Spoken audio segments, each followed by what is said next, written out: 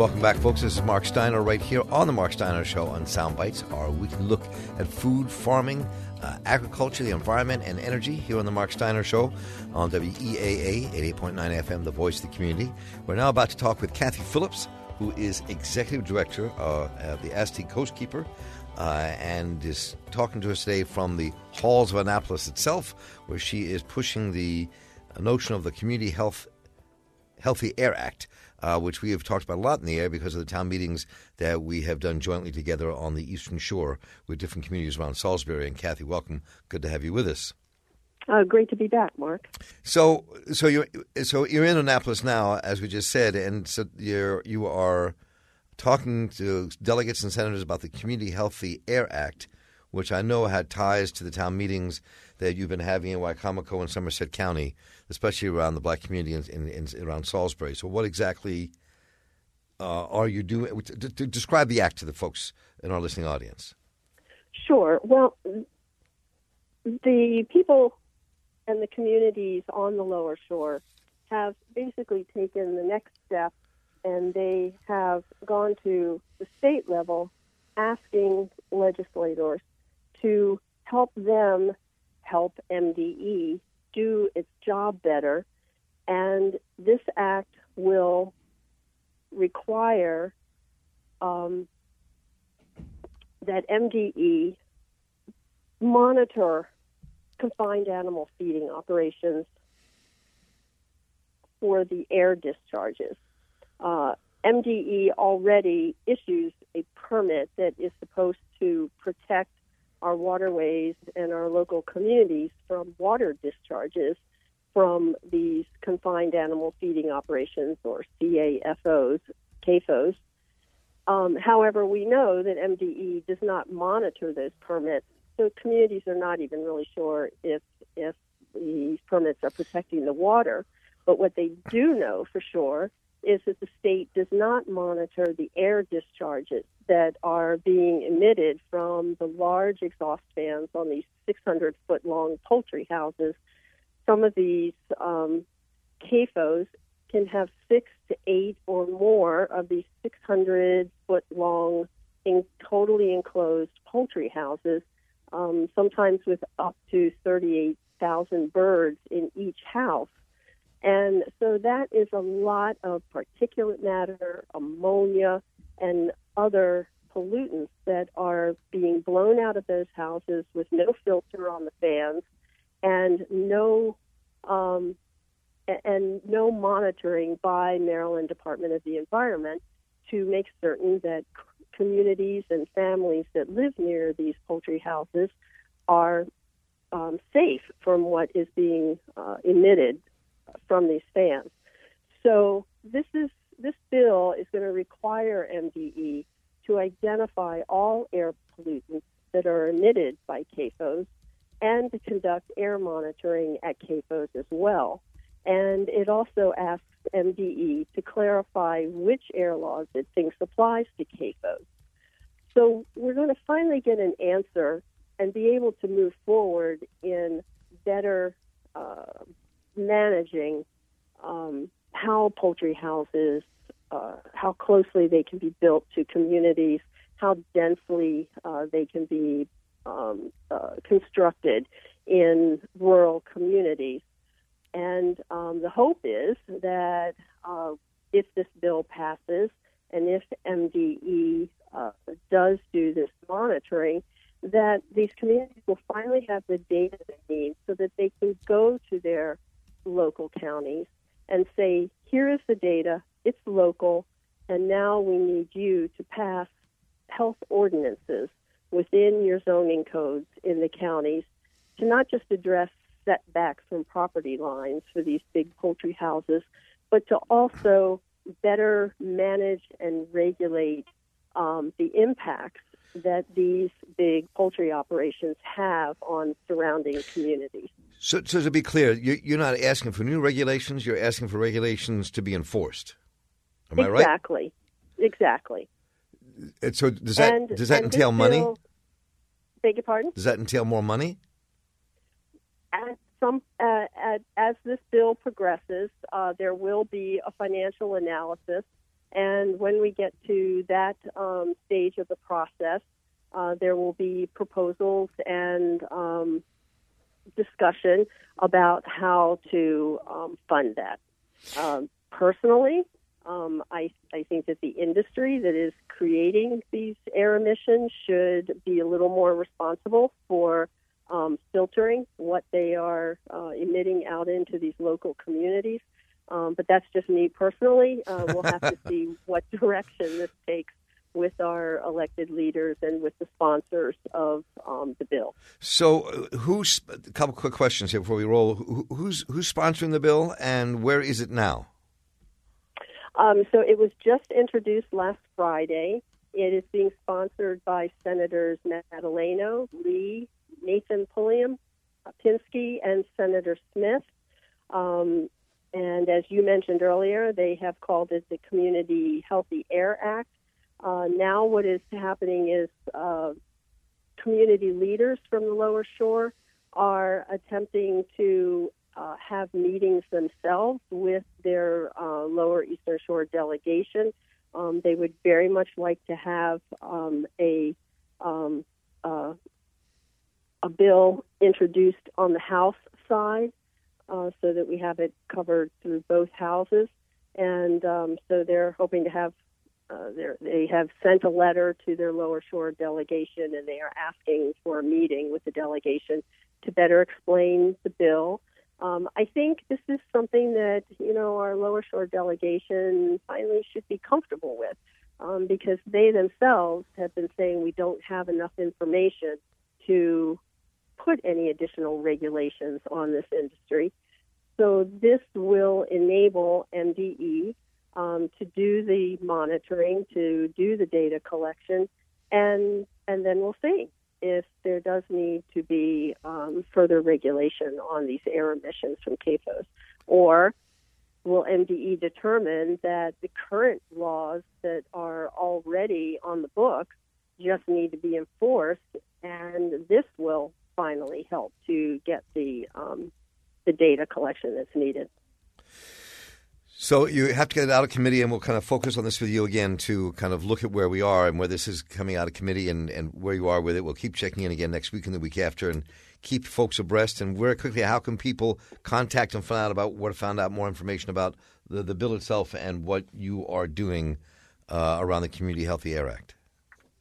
Well, they can certainly contact or follow the Assateague Coastkeeper through Facebook. They can also follow the Concerned Citizens Against Industrial CAFOs on Facebook. They have a very active Facebook community group page. They will put updates on there as we get word of when the first committee hearing will be. And we are also hoping that residents from the Lower Shore will join some of these community leaders to come to Annapolis one day and not only meet with the bill sponsors, but meet with other legislators and have a little lobby day down here to continue to get more and more support for the bill. Well, Kathy Phillips, it's always great to talk to you. We will stay on top of this with you and see where this goes. Kathy Phillips, of course, the Executive Director, Assateague Coastkeeper, talking today about the Community Healthy Air Act winding its way through the halls of Annapolis. Kathy, thanks so much for your work, and thanks so much for joining us. Well, thank you very much, Mark. We're very excited to get to this phase of what has been a 2-year journey on the Lower Shore. Take care. Thank you.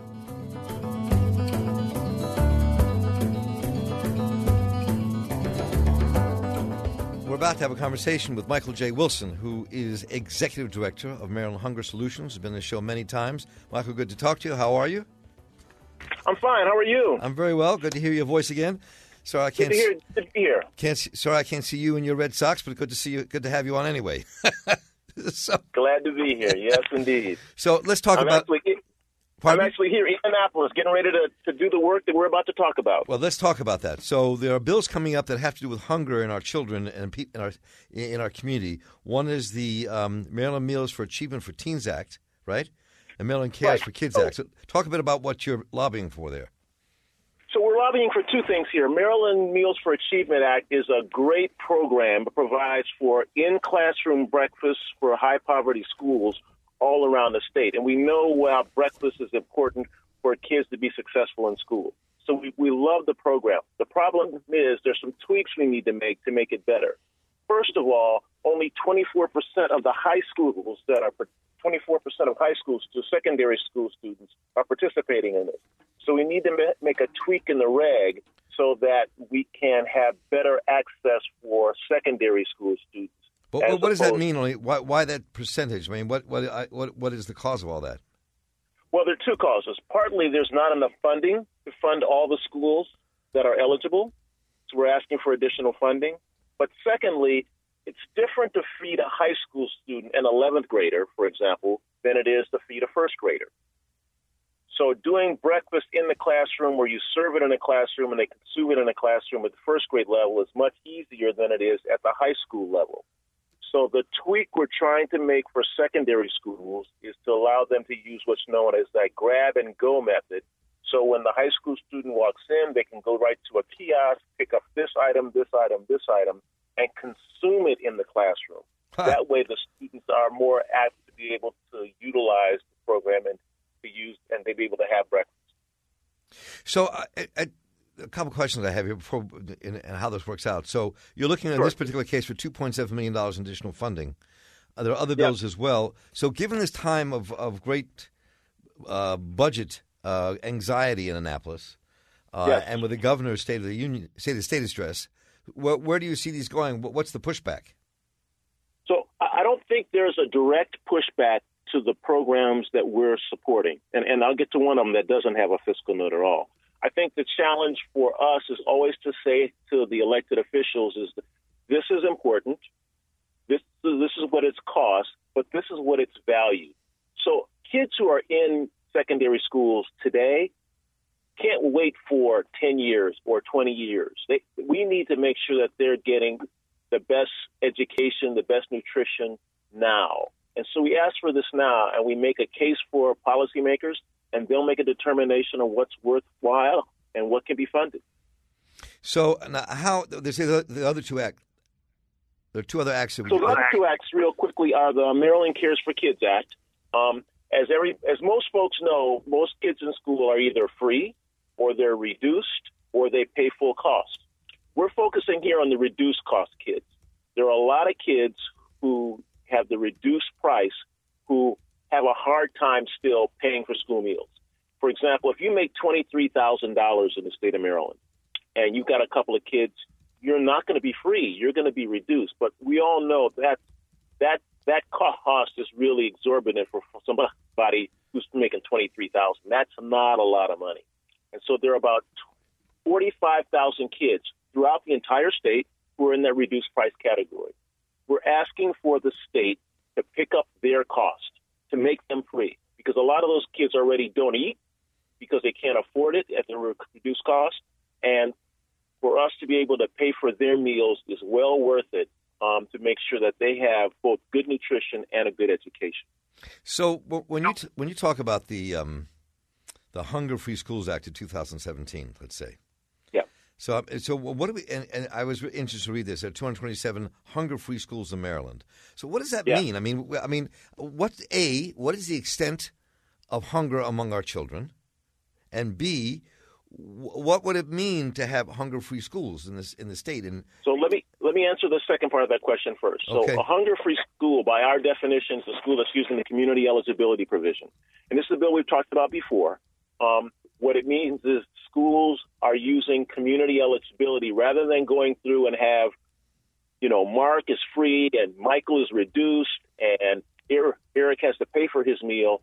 When you have high poverty schools, for example, Baltimore City schools, where 85% of the kids are on free and reduced meals, it's cheaper just to have everybody eat. And it's more efficient rather than have that paperwork, that administrative burden, just to trace down forms and pass out paperwork. It's cheaper to just actually feed kids. And that's what this federal program does. So in Baltimore City, where everybody is on the community eligibility, every student in every Baltimore City public school gets breakfast and lunch at no cost. That's why we call it a hunger-free school. Got you.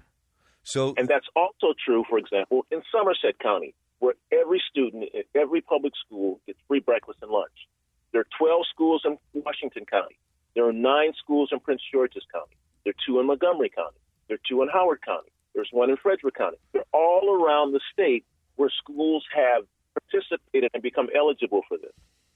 The challenge is because the state did a 2-year fix for this while they're trying to fix their compensatory education formula, we need to extend the bill that does this again, which is why we're back pushing for the Hunger Free Schools Act again this year. But like your point made earlier, there is no state cost for this. These are federal funds. We need to do a tweak in the state law so that state schools all around the state can utilize this program without losing their funding. So is there a danger, given the present administration in Washington, that these funds could be in jeopardy? I don't think anybody can predict what the federal government's going to do on most of these programs for the near future. Our hope is that things will continue to move forward. Later on this year, we will have a farm bill, and so we'll be having a conversation about the food stamp program.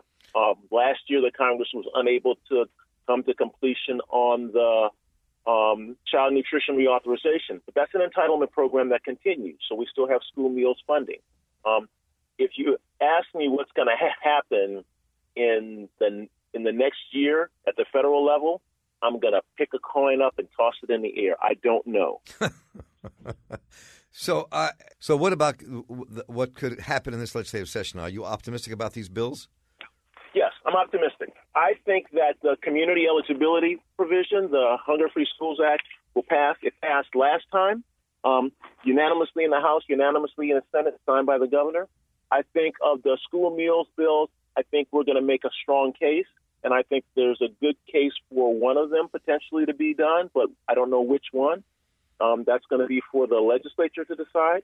And, there's some other bills out there, too, that don't deal with kids necessarily, but really deal with hunger and poverty. And I can talk about those now, or we can have that conversation at another time if you'd like. Well, why don't you give us a little inkling to those, and then we can go further in the legislature as the legislative session proceeds. We can get into it deeper, but outline them for us.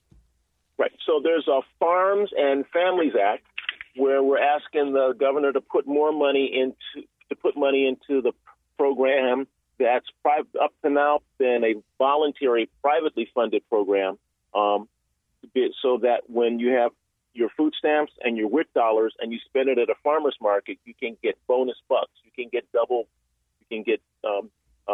double your money's worth, which is great for both the food stamp recipient and the WIC recipient, and for the farmers and the farmers market. So the farmers love this program. And so there's a bill for the state to put money into this program, as several other states have done, California, Illinois, New Mexico, even D.C. does this. Mm-hmm.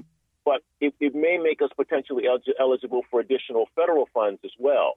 And the multiplier on this is for the $1 that we spend, we get $1.30 back. And so we're just putting more money into the Maryland economy and putting it into the helping the nutrition of our poorest citizens and encouraging our own farmers here in the state of Maryland. So you have a lot on your plate here. Yes. A lot. Yes. We've got a big appetite, and there's no doubt about it. No pun intended, huh? No pun intended. We've also got a bill that we're working on, which I know you'll be interested in. It's a real justice issue, and it's really being led by Out for Justice State in Baltimore and our partners at the Job Opportunities Task Force. If you are a drug felon and you come out of prison, you cannot participate in the food stamp program for a year. And that's madness. Of all the crimes you can think about, and I'm sure we can all think of many, the reason why they picked on drug felons alone for this is known only to the Congress and the legislators who've done it. In Maryland, we have a partial ban, which we're wanting to eliminate.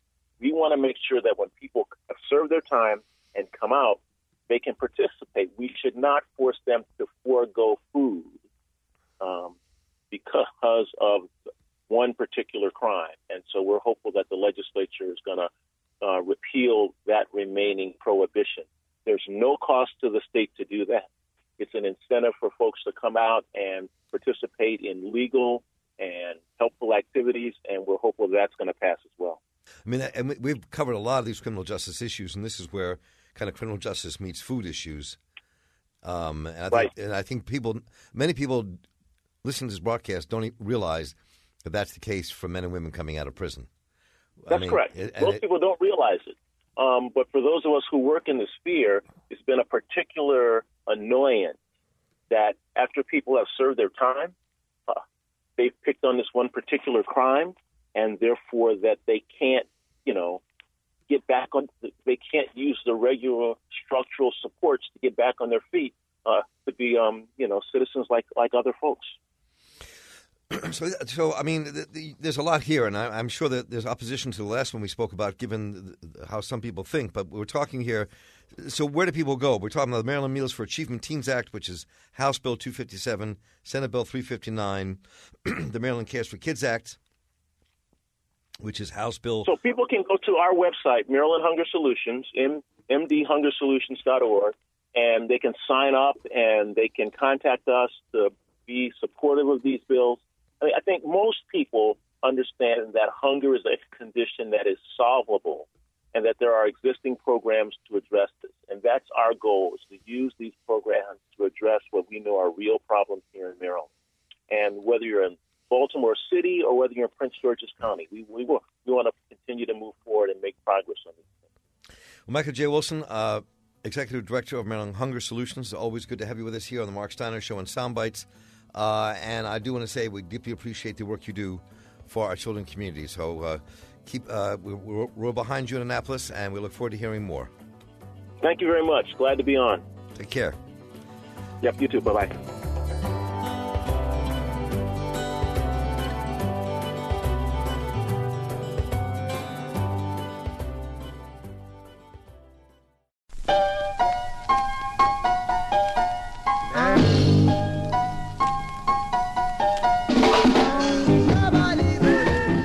Welcome back, folks, the Mark Steiner Show and Soundbites. Good to have you with us here, on our weekly look at food and farming and agriculture and energy and our environment. And we continue our ongoing conversation and journey through the vegan world and the Afro-Vegan world especially.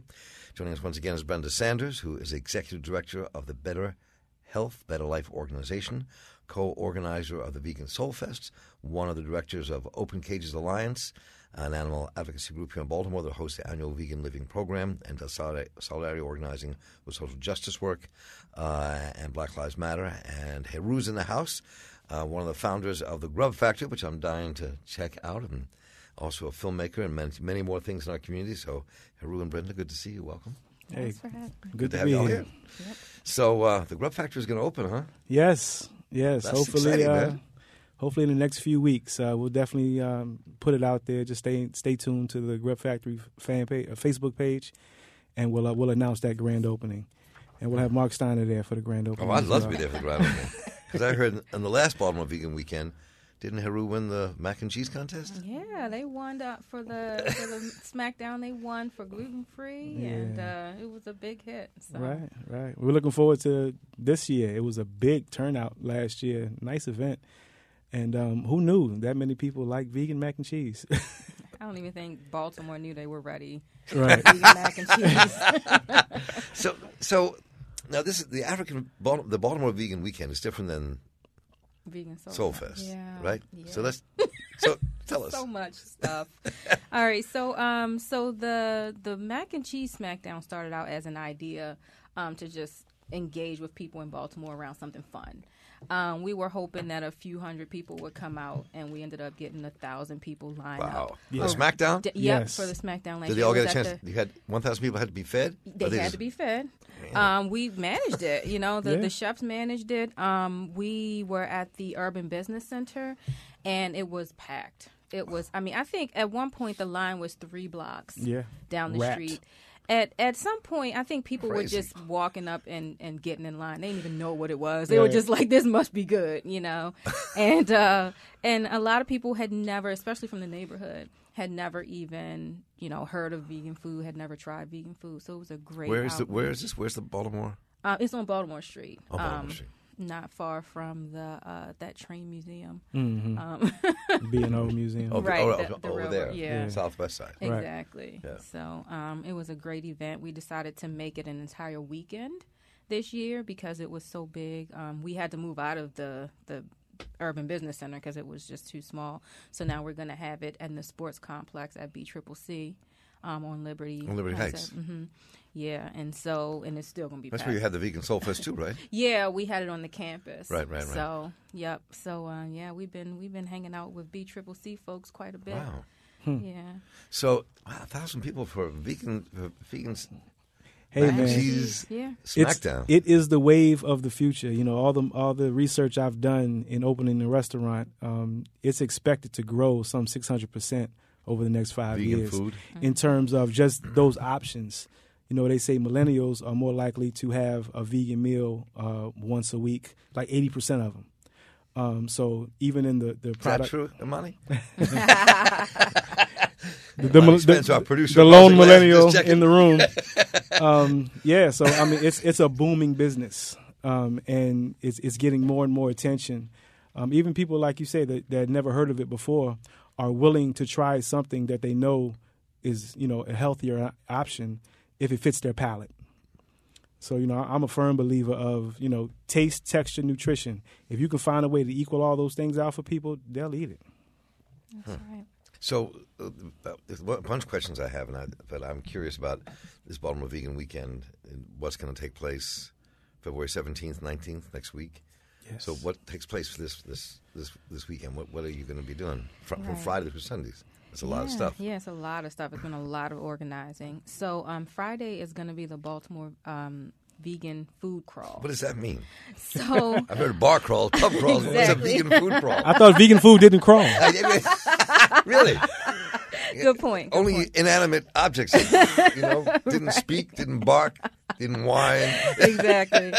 So we're hoping that people will be so full that they'll have to crawl to the next restaurant. There we go. So there's a lot of restaurants, cafes, and bars who have signed up to take part in this event. Some of them, like Red Emma's, Land of Kush, One World Cafe, already had lots of vegan-ish Food. food That's what they do. items, Right. But some places are actually making vegan dishes just for Like this what? weekend. Wow. So a couple of cafes like Cafe Latte Da down in Fells Point didn't even really have vegan options, and now she's really excited. The Room on St. Paul Street didn't really have very much vegan food. I think they had one sandwich, and so now the owner is going to be creating some sandwiches just for this food crawl.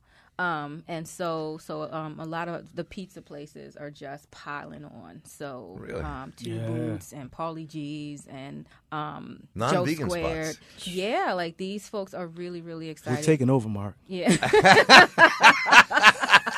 You people. Whoa. So, but wait, but you call it a vegan food crawl, but this is spread out across the city. That's a lot of crawling. Yeah. It is. Well, So we have like how does that work? 4,000 people who are saying that they're interested in coming to the event. So, and that's just on Facebook. We've been getting calls from. So are they driving? You have. There were a lot of people from out of town at the last Yeah. one. No, I mean going from place to place. For Oh, a Yeah, food so crawl. we're basically telling people, Lyft, Uber, whatever. Oh, I see. whichever Right, way right. that So it's not folks- organized. You go from one spot to the next. To the next. Oh, It's no, just no. open for people. It's really here's your options. list and you go. Right, Right. exactly. Right. And we're telling people, one place might have vegan crab cakes, another place might have lasagna, Okay. another, so you can pretty much pick and choose which. When's that list come out? items. It's already on the Pep Foods website. That's our Pep Foods? What's that? Pep Foods. Pep, P-E-P? PEP Foods Inc.com, and that is a vegan food collective that I'm one of the founders of. And so we're co-hosting this event with Baltimore Vegan Drinks. And so we there have it a is. list online already. But it keeps changing. Like today, Golden West Cafe called us and said that they want in. So, it's constantly expanding to include more people. Oh, that's amazing. That's what. So So what you're doing is like really subversive. You're kind of infiltrating all these restaurants. They can start having a little vegan stuff in their menu. Yes. We're helping to expand the culture of veganism across Baltimore. Exactly. That's the way I like to. No, I'm teasing. It's a mission. Great. I think it's great. I'm signing up for your mailing list. Let me do that later. So, which you can do by going to pepfoodsinc.com. It's all right there, and you can actually sign up and see what's going on. So that's a vegan food call, which I think is really cool because it does introduce these chefs into vegan food, and they can expand their menus, and people can expand their horizons in terms of and their palates to taste different kinds of vegan food. That's right. That's right. So Saturday is the main event.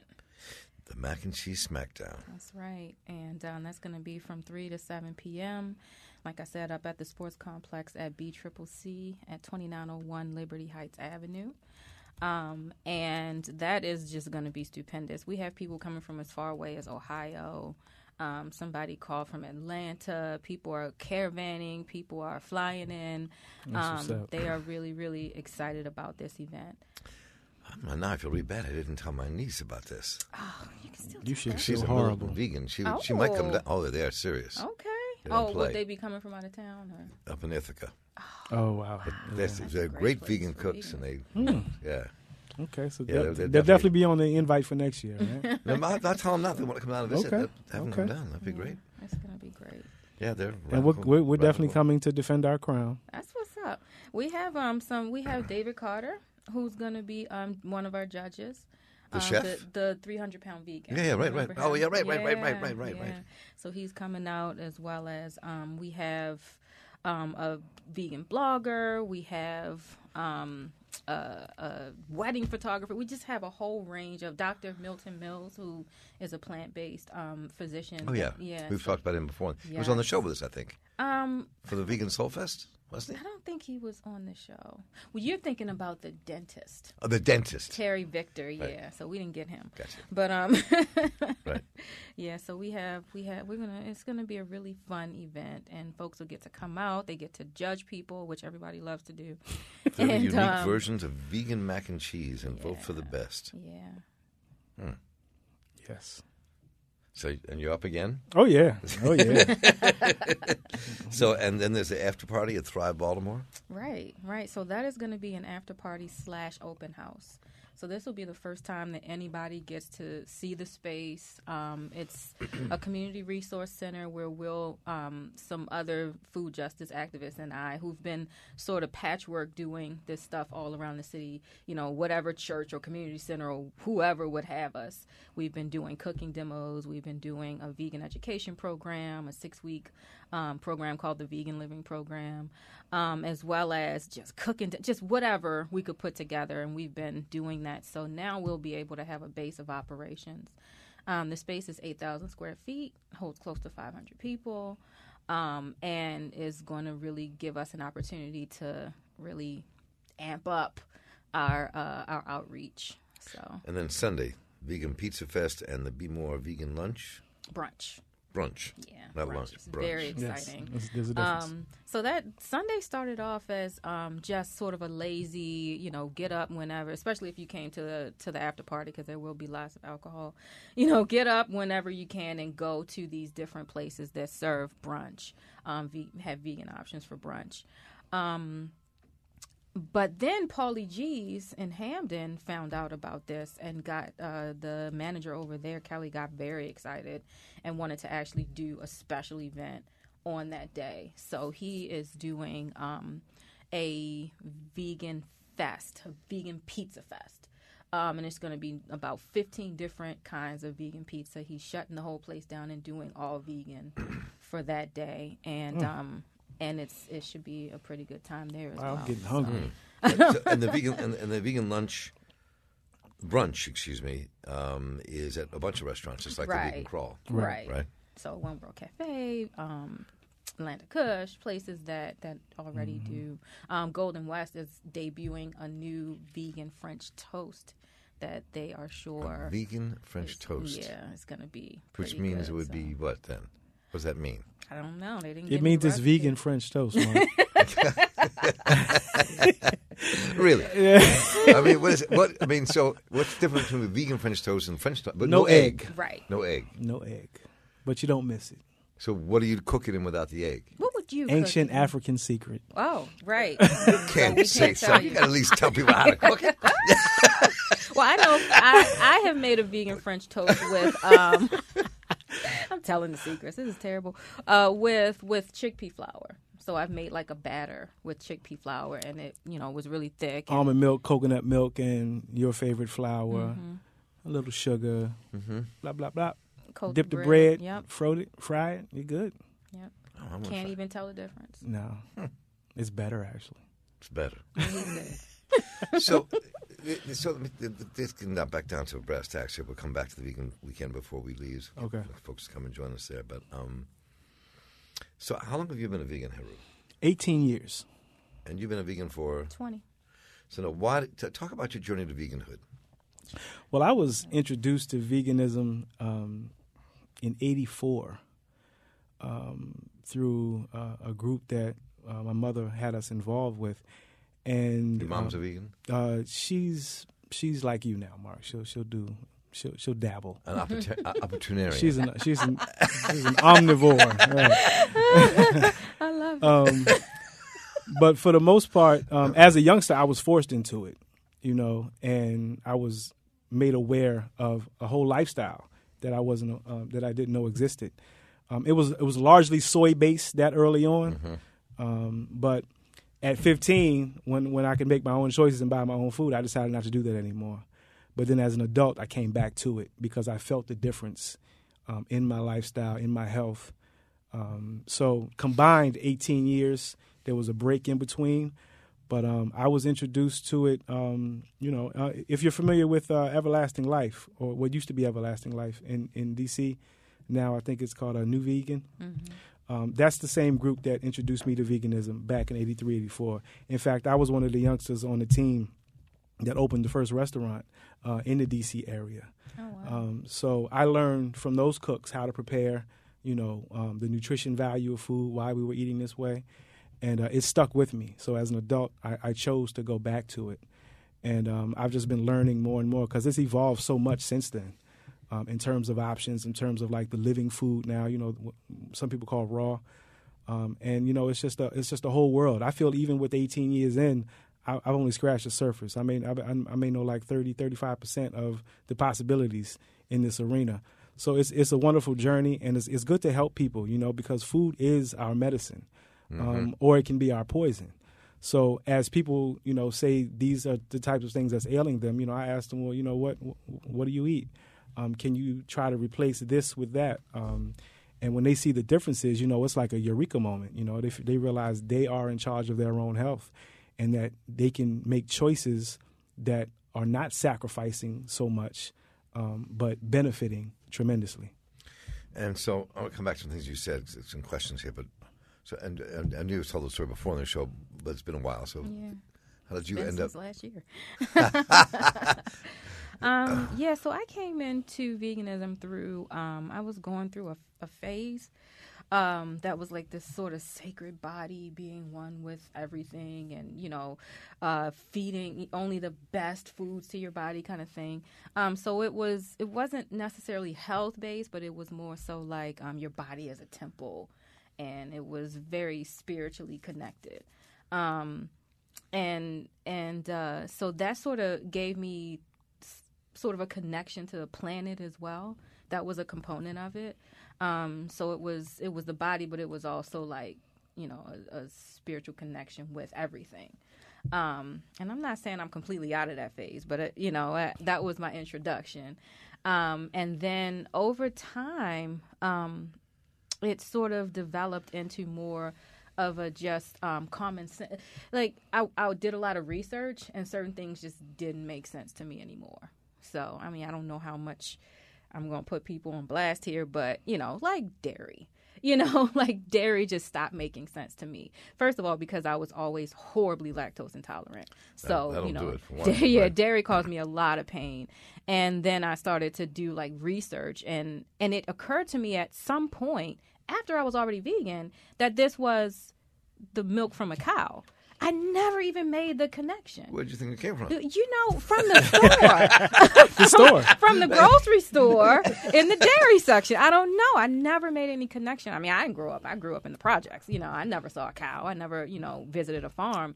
And so, once I, made that connection, I was like, I want to drink cow milk. It's just like one of those, again, eureka moments where, I just said, I don't want to do this. It doesn't make sense to me. I mean, one of the things I think that what you were just saying, what Haru, you were saying a minute ago, and I think it's really important to say this, but so there's all kinds of levels of being vegan. I mean, vegan is, for most part, is social consciousness around killing animals and also where the planet's going, and it's a very kind of social, political question, which I learned from my niece and nephew, which is clearly how they went from animal rights into veganhood and were already radical, Right. and kind of that just seemed to be what you had to do. And I have another good friend of mine who's a Vietnam vet, been a revolutionary all of his life, a serious revolutionary all of his life. He's white, out of Chicago, and Bruce became a vegan for very political reasons. He said, we can't continue eating this way if the planet's going to survive, so I'm becoming a vegan. So he became... And he says, every couple of years, I say, I got to have a hamburger. He goes and gets a hamburger. But other than that, he says, I don't eat any meat. Right. So, but being a vegan is not necessarily around health, is what I'm getting to. Right. Because there are a lot of unhealthy vegans. Yeah. You can eat stuff that's not meat-based, that's plant-based, that is not necessarily healthy for your body. Mm-hmm. Exactly. I mean, that's an important piece of this. Right? It is. It's an interesting dichotomy, I think. I think for European Caucasian people, it is more of a social environment question, political question. I think African folk, black people, come mainly from a health perspective, and really these two worlds meet in the vegan community, so to speak. But I think that both sides are learning from each other, and you get the merging of those two reasons. Is also what is spiking this market. That's interesting. I mean, that's what you just said. I mean, because Baltimore has had this, maybe other cities as well, but I'm not as aware of. I've been to many cities, but not aware of it because I don't know cities as well as I know this town in some ways. But there's been this very segment of the black community that's been extremely health conscious for the last 50 or so years. Right. That's been there. But there seems to be a large population of Afro-vegans, of black folks who are vegans in this community. I think that it's I don't know if it's exceptionally large compared to other cities, percentage-wise. Right. Or even if it's not as big as I think it is, because we live in some maybe kind of very rarefied worlds. Oh, no, it's big. But talk about, so what do you think? Yeah, so the thing, and I talk about Afro-veganism really pretty exclusively because of the fact that I've been exposed to the animal rights movement, and I say exposed, sort of like a virus, and so I know the white perspective, on animal rights and veganism, and I never really was able to integrate into that world because I am an Afro-vegan, like I am a black person who is experiencing life through that lens, and so I just literally cannot see the world the way that the mainstream animal rights movement sees it, because I'm coming with a whole different set of experiences. And so, like Haru was saying, for black people who are embarking on this journey towards veganism, it's almost a form of resistance. And we use it as such because we have so much more going on in our communities. I mean, Dr. Milton Mills, I don't know if he coined the phrase, but he certainly uses the phrase nutritional racism because, our communities are literally being targeted by, these companies, these packaged food companies that are literally trucking in and dumping all this unhealthy animal products and salty and sugary packaged and canned and and boxed products into our communities, and don't forget the fast food corner stores and in the the black corner communities stores and that are owned by people who aren't even from Arab, the community, Asians, who don't even give back to the community. They just take, and that's been happening since my mother talks about growing up in the hood in Baltimore, and having that same exact thing happening, and so it's very extractive. These businesses that are coming in and extracting wealth and leaving decimation behind. Like our health has really suffered over the decades. And so, you know, for people who have that situation, you know, this always brewing in the background, it's almost it's definitely a matter of life and death for a lot of people. And it goes hand in hand with revolutionary thinking. You know, to quote Gil Scott-Heron, the first revolution is when you change your mind and you begin to see things differently. And like she said, once you research certain things, or once you begin to take your health as something serious, you recognize that some of these things just don't make sense anymore. So knowing that there is a community waiting to embrace you, you know, you got like a Land of Kush that they call it soul food. You know what I'm saying? We got vegan soul food for you. So you're not really relinquishing a whole lot. We know how you like your food to taste. So we're going to bring it to you without some of these attacks, as you call it, on the nutritional content of the food in your community, in your food desert, or what you've been raised to think is okay to eat. Right. I mean, yeah. If you look at the question of unhealthy food affects a lot of communities. Yeah. I mean, you look at. We were doing some research the other night for another project. You know, and you look at counties in West Virginia and Kentucky and the hills. I mean, their obesity rate has gone from like 10% to 40% in the community because of that. Because the food's not there. Because the fast foods are all over the place, and America. Period. I mean, we're just eating all this stuff that is just horrible for us, and the mass production of meat is a factor in climate change and destroying the earth at the same time. It's, you know, these are very real things. That's why I was talking about veganism having this political edge to it, as well as it can have a health edge, but a political edge to it. You know, and then you're describing how those things meet in the black community. That's right. And I see it as threefold. I mean, I am sort of rare in that I do animal advocacy. Yeah, you do. Work. Right. I know. Right. And that has been something that has been like an evolution for me, and it is very tricky work because, especially with the climate of the country right now, and really my whole life. It's very, very tricky work. It is very, very easy to step on toes and offend people and have people extremely upset with me for having the gall to ever even talk about, animal welfare at all. But I think, for me, it's threefold. It certainly is, veganism provides this possible solution to the health disparities that exist within our communities. And I could go on and on about that. The study that was done by Johns Hopkins, where poor black people, in one community were compared, the health outcomes were compared to a wealthy white community, one community over, and they showed that there was a 20-year gap. Yes, right. Right. I mean, and that was conservative. And so, we need to start looking at these health disparities and start trying to figure out solutions to that. I honestly believe that, the plant-based diet is a possible solution.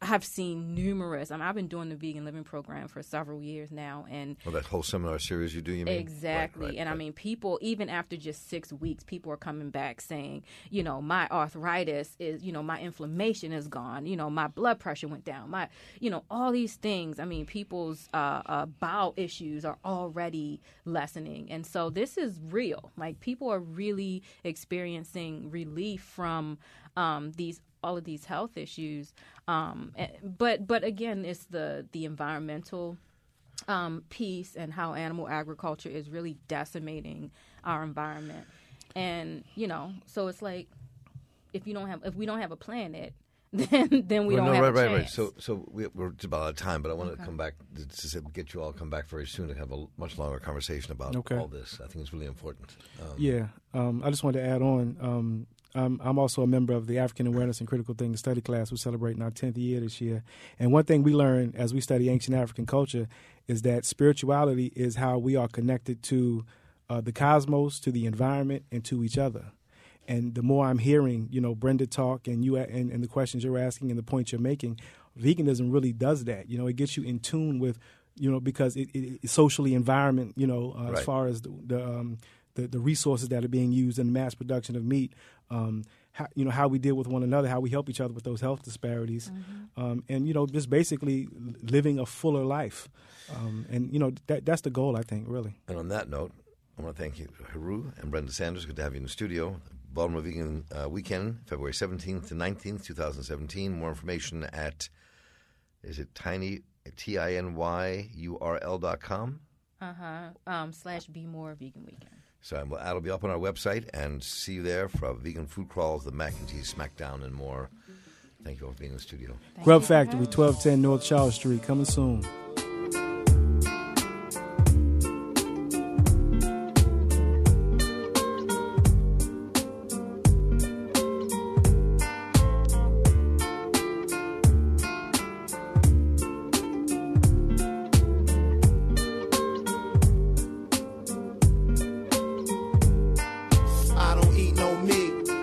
No sweets, only ripe vegetables, fresh fruit and whole wheat. I'm from the old school, my household smell like soul food, bruh. Curry falafel, barbecue tofu, no fish though, no candy bars, no cigarettes, only ganja and fresh squeezed juice from oranges. Exercising daily to stay healthy, and I rarely drink water out the tap cause it's filthy.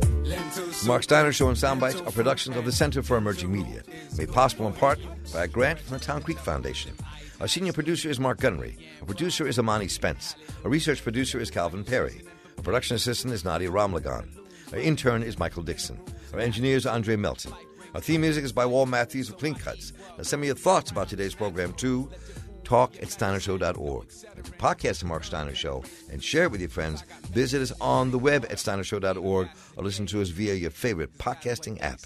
And for your source for cool jazz and more, WEAA 88.9 FM, the voice of the community. I'm Mark Steiner. Take care. Good health and wise ways. We got to start taking better care of ourselves. They say you are what you eat, so I strive to eat healthy. My goal in life is not to be rich or wealthy, because true wealth comes from good health and wise ways. We got to start taking better care of ourselves. Be healthy, y'all.